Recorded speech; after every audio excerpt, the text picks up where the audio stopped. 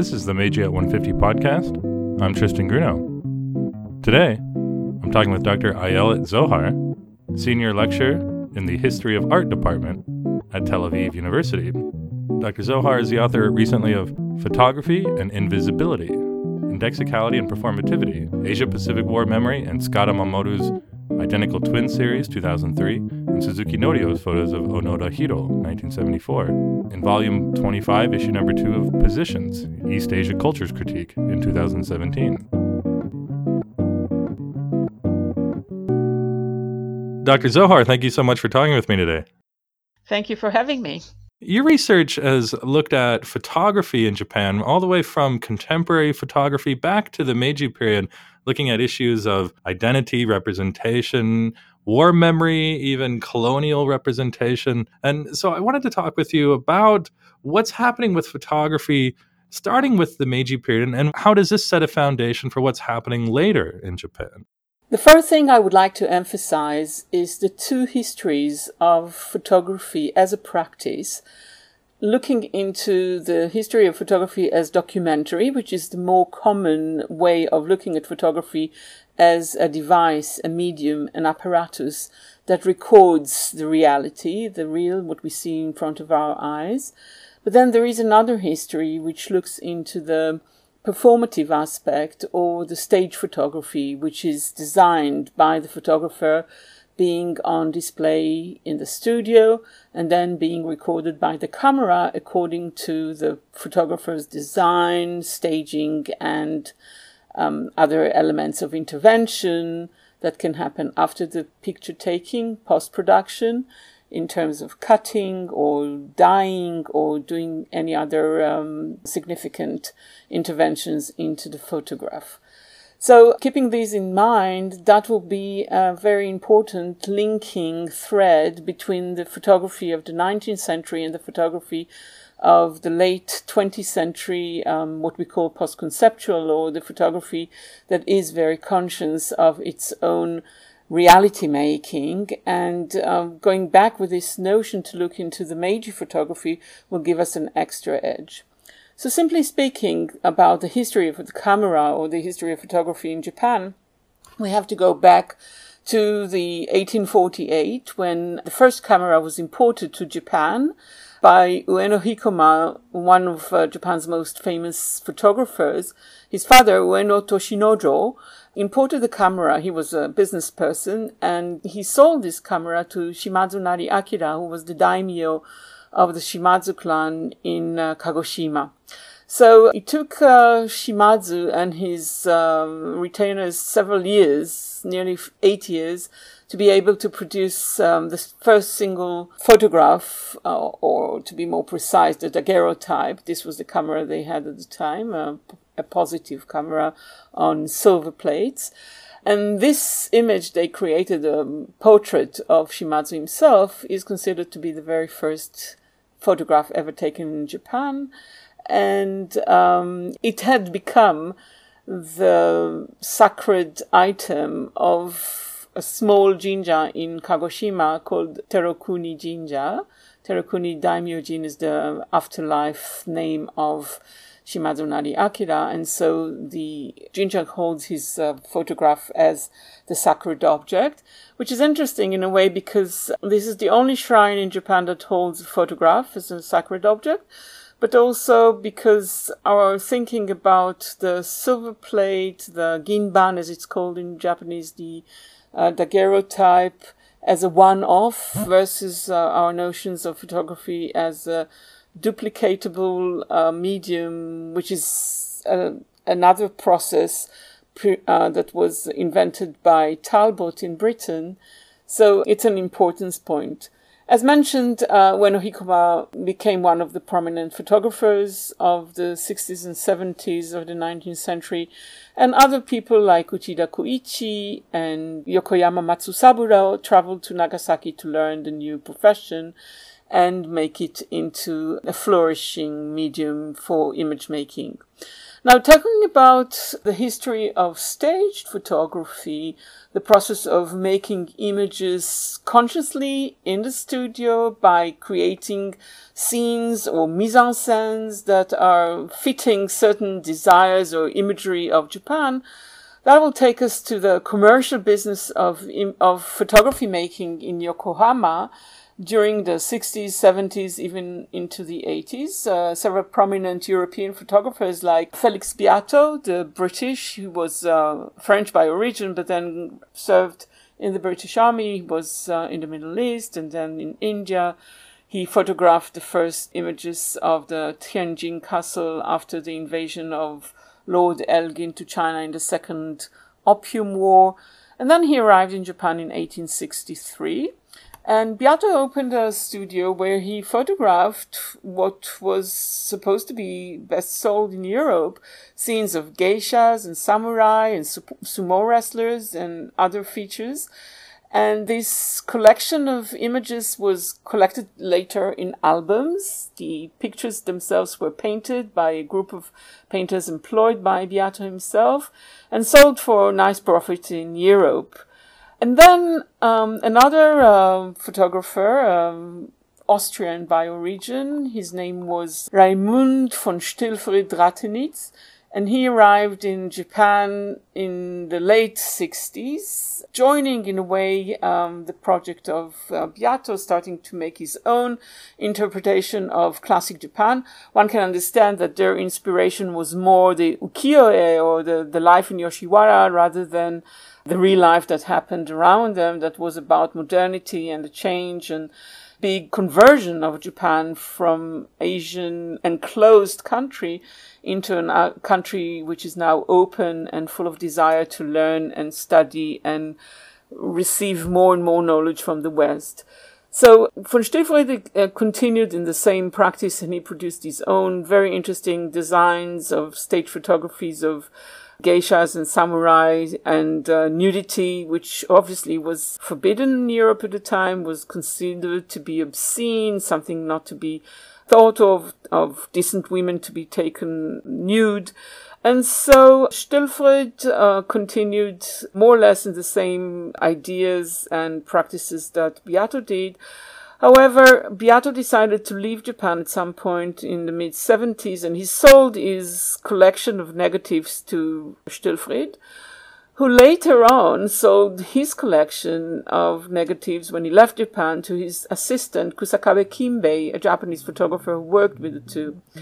And so, in the end, we have a sort of unclear distinction between the images taken by Beato, Stilfried, or Kusakabe, because they were all mixed in one collection.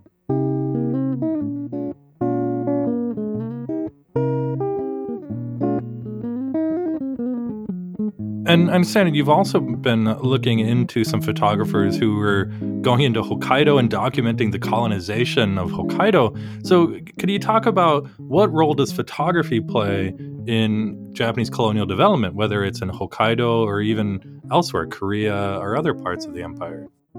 As we know, immediately after the establishing of the Japanese independent state, or the monarchy of Meiji in 1868, one of the very early projects was the taking over of Ezo, of the island to the north. It was a known territory that was already explored and reported to the shogunate early on in the 1830s and 40s. But now it was a different situation where the Japanese government decided to take over Hokkaidō, related to it as a blank slate, as a territory where Japan, as a modern state, could build its own projects and its own processes of modernity. Much of the process was related to what happened in the American Far West, or the American Wild West, inspired by several Japanese intellectuals and government officers who traveled to America in their attempt to learn more about governmental institutions and processes. And when they took over Hokkaidō, their model was the American practice in the west of America, and they wanted to do the same in Hokkaidō. So the initial projects included the building of Sapporo, which became the major city of Hokkaidō, building roads, railroads, mining, factories, and agriculture and dairy farms, etc. One of the main officers in this project was a person called Higashikuze Michitome, who was appointed to look after the visual aspects of the project. He visited America a couple of decades before, and he thought that photography was an important means of documenting the development of Hokkaidō, and he first approached Tamoto Kenzo in 1871, asking him to document the process of the building of Hokkaidō through the Development Bureau. And so the first mission for Tamoto was to document the building of Sapporo in 1871.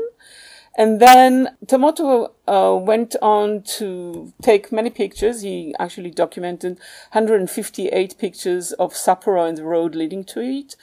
And those pictures were later on display on the Kaitaku Achievement Exhibition in Tokyo by the end of 1871.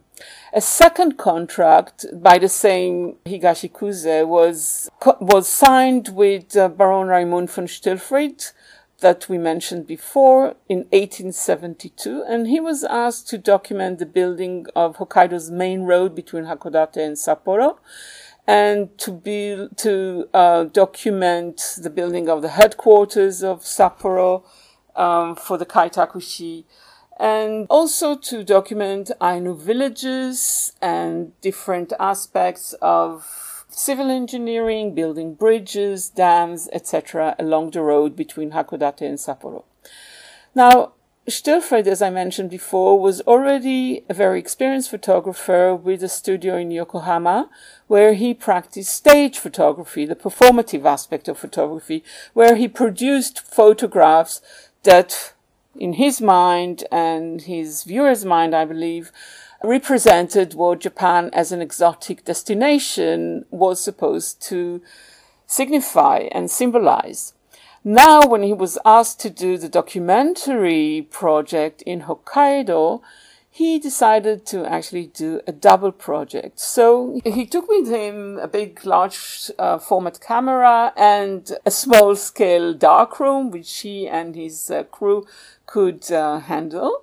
And he actually decided to produce two different series. One would be the assignment he received from the government, but the second project was taking pictures of the Ainu, much in the spirit and the style that he did with his stage photography back in Yokohama in his studio. Namely, he dressed up the Ainu and positioned them in front of their houses, and setting them sitting in circles or dancing, displaying their best garments.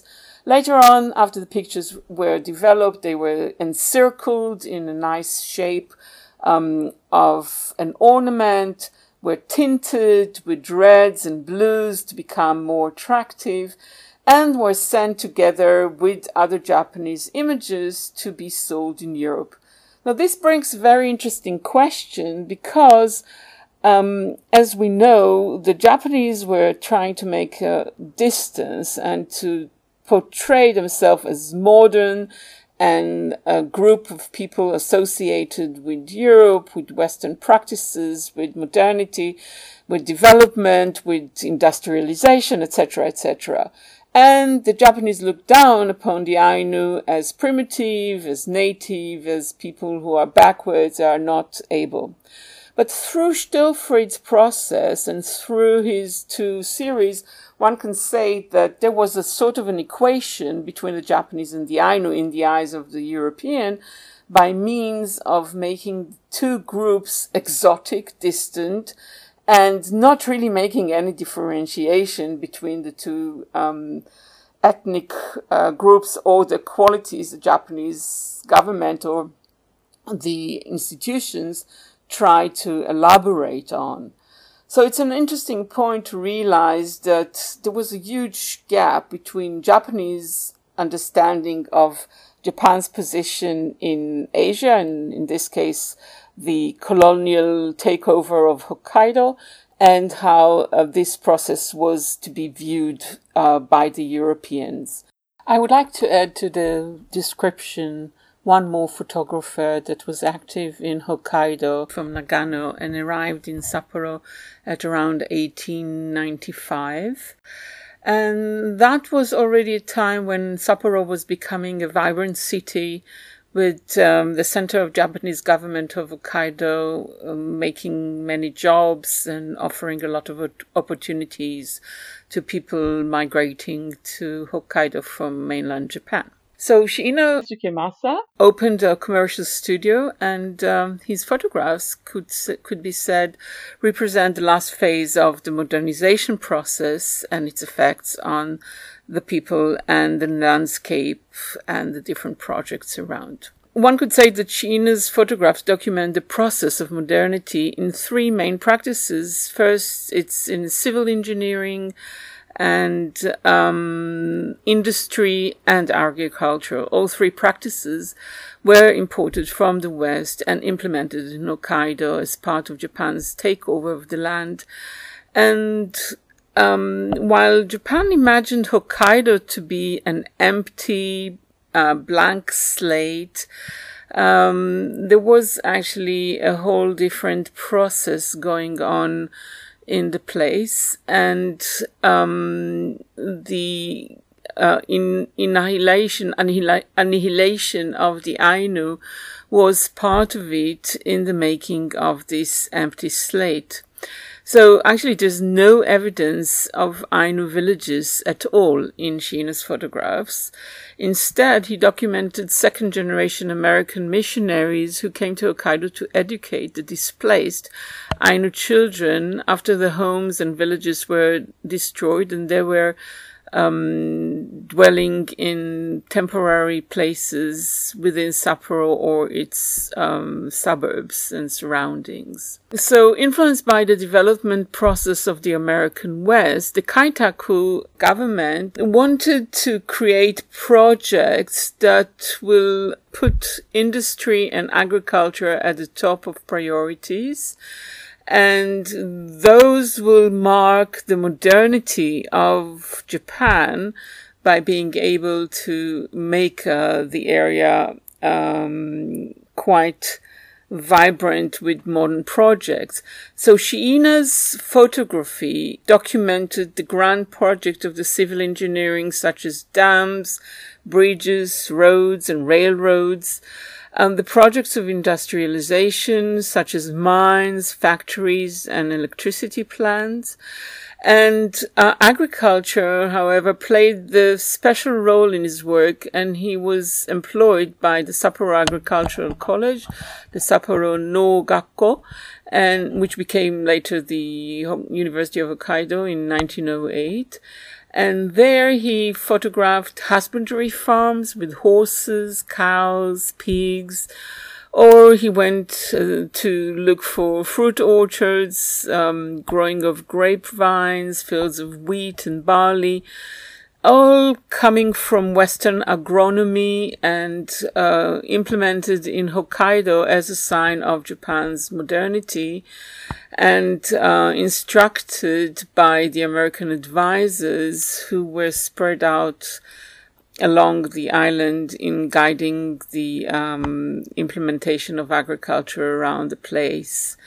So one very important point considering agriculture and the intensive agriculture that was now introduced was the contradiction and a contrast that was established against the Ainu practices, who were conceived as hunter-gatherers and never had really intensive agriculture or growing any crops. So that was definitely, from a Japanese point of view, a point of modernity. One contemporary project, a series of photographs taken by photographer Tsuyuguchi Keiji, born in 1950, who created a series of images called Natural History Project, where he went back to Hokkaidō and photographed all these places that appear in Sheena's and Stilfried's photographs of the big civil engineering projects of dams, roads, mines, and bridges around the place that were eventually deserted, especially in the late 60s and the 70s when Japan stopped using coal and switched to other sorts of energy. And so a lot of the mines and roads and dams were deserted, and in a gradual process, nature took over again, and all these places are now covered with plants, vegetation. And what we see from these grand efforts of engineering is just the traces of derelict or demolished houses and bridges and stone structures that were lost to the jungle again that took over. So I find Tsuruguchi's project, a contemporary photography project, a kind of ending of the circle in a way that we look back at the big aspirations and decisions taken in the 19th century to find out that all was lost in the end, only 100 years after the project took place.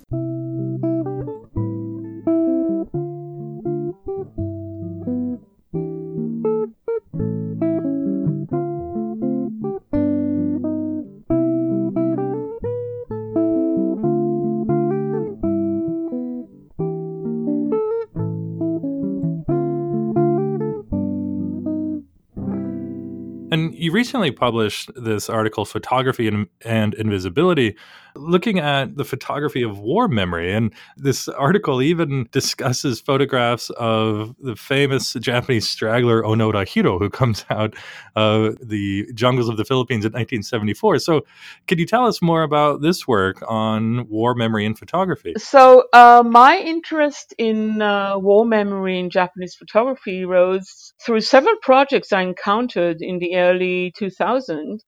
When I realized that despite the fact that war memory in Japan was a repressed object, one could say, it still came back. You know, the return of the repressed was something that I saw coming to life on every exhibition level that I went to. And so I started to ask myself why 70 or 60 or even 50 years after the war, young generation, or more precisely third generation in Japan, people born in the 70s, became so interested in what the war meant to their grandparents' generation and how they deal with that in their own photographic work.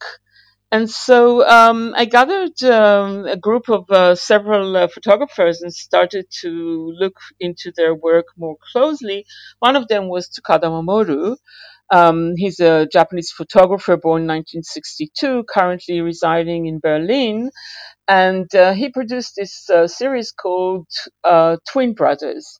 And in the series, which consists of 4 images, you see two guys, very identically looking. One is dressed in imperial uniform, imperial military uniform, while the other is dressed in jeans and t-shirt. And then in the second picture, you see them both in uniform. The third picture, you see them in both in jeans and t-shirt. And it seems a bit odd because it turns out that you don't really know who is who and who is wearing what. And when I spoke to Tsukada, he mentioned that in each picture they changed the clothes with each other. And so that he wanted to produce this idea that we can't differentiate between militarism and civility, and that they are intermingled and that they both exist in the same person. That was a kind of a dream he had, like meeting his own image dressed in a military uniform, or probably even asking himself what would have happened if I was drafted into the military, how would I react? Will I be a pacifist like Japan is today, or will I join the military force with enthusiasm and become a very devoted soldier? So all these questions bothered him as he was creating the picture. But I was more interested in the question of sort of the reality of the picture, the fact that what we see is not exactly what the reality of these people there is, because they are directed by the photographers to act in this or that way, and they display a mixed sense of reality because they're dressed up in a certain way. They're reenacting an idea of the war or the memory of the war. And I wanted to compare that to a series that I could fairly well get the idea that that was a documentary photography. And specifically, it was a series of photographs of Onoda Hiro, as you mentioned. But these photographs were taken by a Japanese youngster called Suzuki Norio.